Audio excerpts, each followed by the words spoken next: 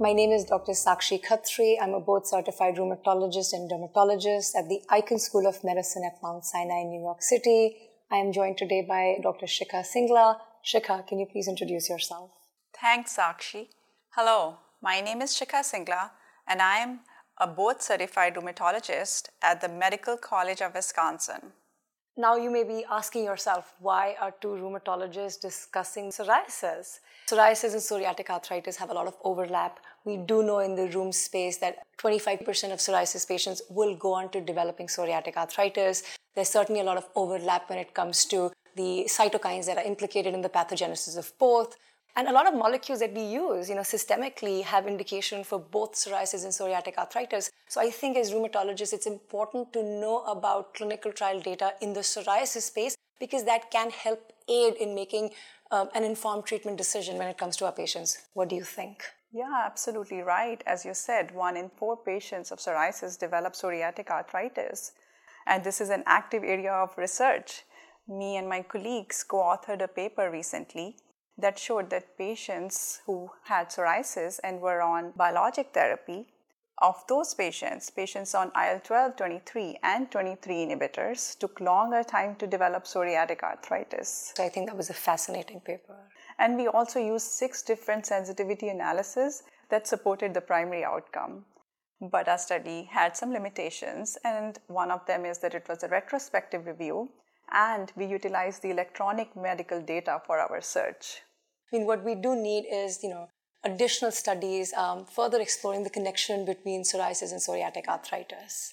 And, in the last few years, we've had this huge influx of new agents for the treatment of psoriasis and psoriatic arthritis, which adds another dimension of complexity to our clinical decision-making. Because, as the saying goes, there's paradox of choice. So when you have so many molecules and different MOAs to choose from, how do you decide which one to select for your patient that you're seeing in your practice? That's why you need head-to-head trials. That is true. And in that space, I will say that there are definitely a lot of head-to-head trials in the psoriasis space. Not so many in psoriatic I know. That's why dermatologists are a little bit spoiled. Because, when we have all this head-to-head data in front of us, it lets us as dermatologists really make the best decision because I know one MOA versus another, what the efficacy, safety, and endpoints are. Exactly. And, sort of with that in mind, we will review outcomes for another agent, risankizumab, an IL-23 inhibitor in a head-to-head study against apremilast. Before we talk about that study, I just want to remind you that risankizumab is indicated for the treatment of moderate to severe plaque psoriasis in adults who are candidates for systemic therapy or phototherapy. It is also indicated for the treatment of active psoriatic arthritis in adults. Let's review IMPULSE study design. IMPULSE was a head-to-head phase 4 randomized open-label efficacy assessor blinded study comparing risankizumab to apremilast after titration for the treatment of adult patients with moderate plaque psoriasis who were candidates for systemic therapy. Today, we will focus on Part A, which was the first 16 weeks of the study, in which patients were randomized 1:2 risankizumab versus apremilast. The Period A co-primary outcomes of IMPULSE first 16 weeks was PASI 90 and Static Physician Global Assessment of 0 and 1. There were significantly more patients in the study who achieved co-primary endpoints in risankizumab group versus apremilast group. Dr. Khattri, as a dermatologist, what do you think about these co-primary endpoints? The idea of efficacy of these two agents, it was telling to see data from a head-to-head comparison because both agents can be considered first line to treat patients with moderate psoriasis. So to have that head-to-head comparison allows me as a physician to make a better or maybe make an informed decision about what molecule to choose from. I remember a few years ago, we were looking at PASI 75, which is just a 75% improvement.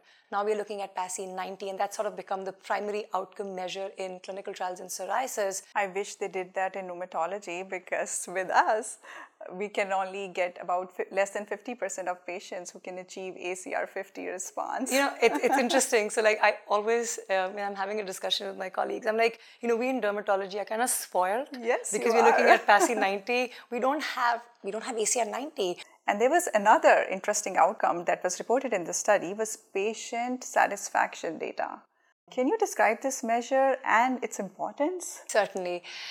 Patient satisfaction was assessed using a 9-item treatment satisfaction questionnaire for medication, or TSQM-9. This questionnaire asks patients or measures patient satisfaction with the medication over the previous 2 to 3 weeks of taking that medication. And while this was not an endpoint that was ranked, so we don't have like a p-value that we can talk about, in Impulse, higher treatment satisfaction scores across all 3 domains were reported at week 16 for patients taking risankizumab, which is every 12 weeks after the loading dose, versus apremilast, which is a twice-a-day oral molecule. So to have data which looks at patients and sort of gives them some agency of their treatment, I think it's helpful because it allows for a more collaborative experience. These outcomes, amongst others reported in this manuscript, show that risankizumab demonstrated increased efficacy compared to apremilast. But Dr. Khattri, along with efficacy, we also worry about a drug's tolerability and safety. Yes, it's safety and tolerability is a big part of the discussion that we have with our patients when it comes to what drug we are giving them. Certainly, there was a lot of safety data that we had from Impulse. By all means, please share that with us. In Impulse, for any adverse events, there were 41.5% patients in risankizumab group versus 61.1% patients in apremilast group.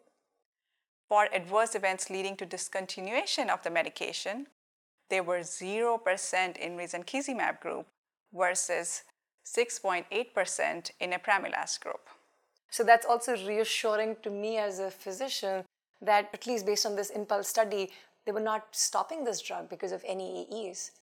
However, it should be noted that statistical comparison of the treatment emergent adverse events could not be determined due to the small sample size. Additionally, the treatment emergent adverse events of interest in period A of Impulse include major adverse cardiovascular events, serious infection, injection site reactions, hypersensitivity, and hepatic events. Period B rates in the continuous risankizumab arm were consistent with period A except for serious adverse events, serious infections, injection site reactions, and hypersensitivity. Although this is the safety and tolerability profile in psoriasis, this data can help inform clinical decision-making in rheumatology. Though the tolerability and safety of risankizumab and apremilast may differ, we should be thinking about how this data informs our approach of choosing which one to use. From the data we've looked at, risankizumab had increased efficacy and patient satisfaction versus the active comparator in Impulse. It also showed an interesting safety and tolerability profile. With that, we'll bring this discussion to an end. It's always fun to spend some time with a colleague discussing the latest data. And it's interesting to find out how these agents are helping our patients. And I hope to continue these discussions with you in the future. Thank you so much, Shikha, for joining me today. This was an excellent discussion. I couldn't agree with you more. If you are interested in learning more about clinical data for risankizumab in psoriasis, be sure to check out the Therapeutics Update page on rheumnow.com. Thank you for listening.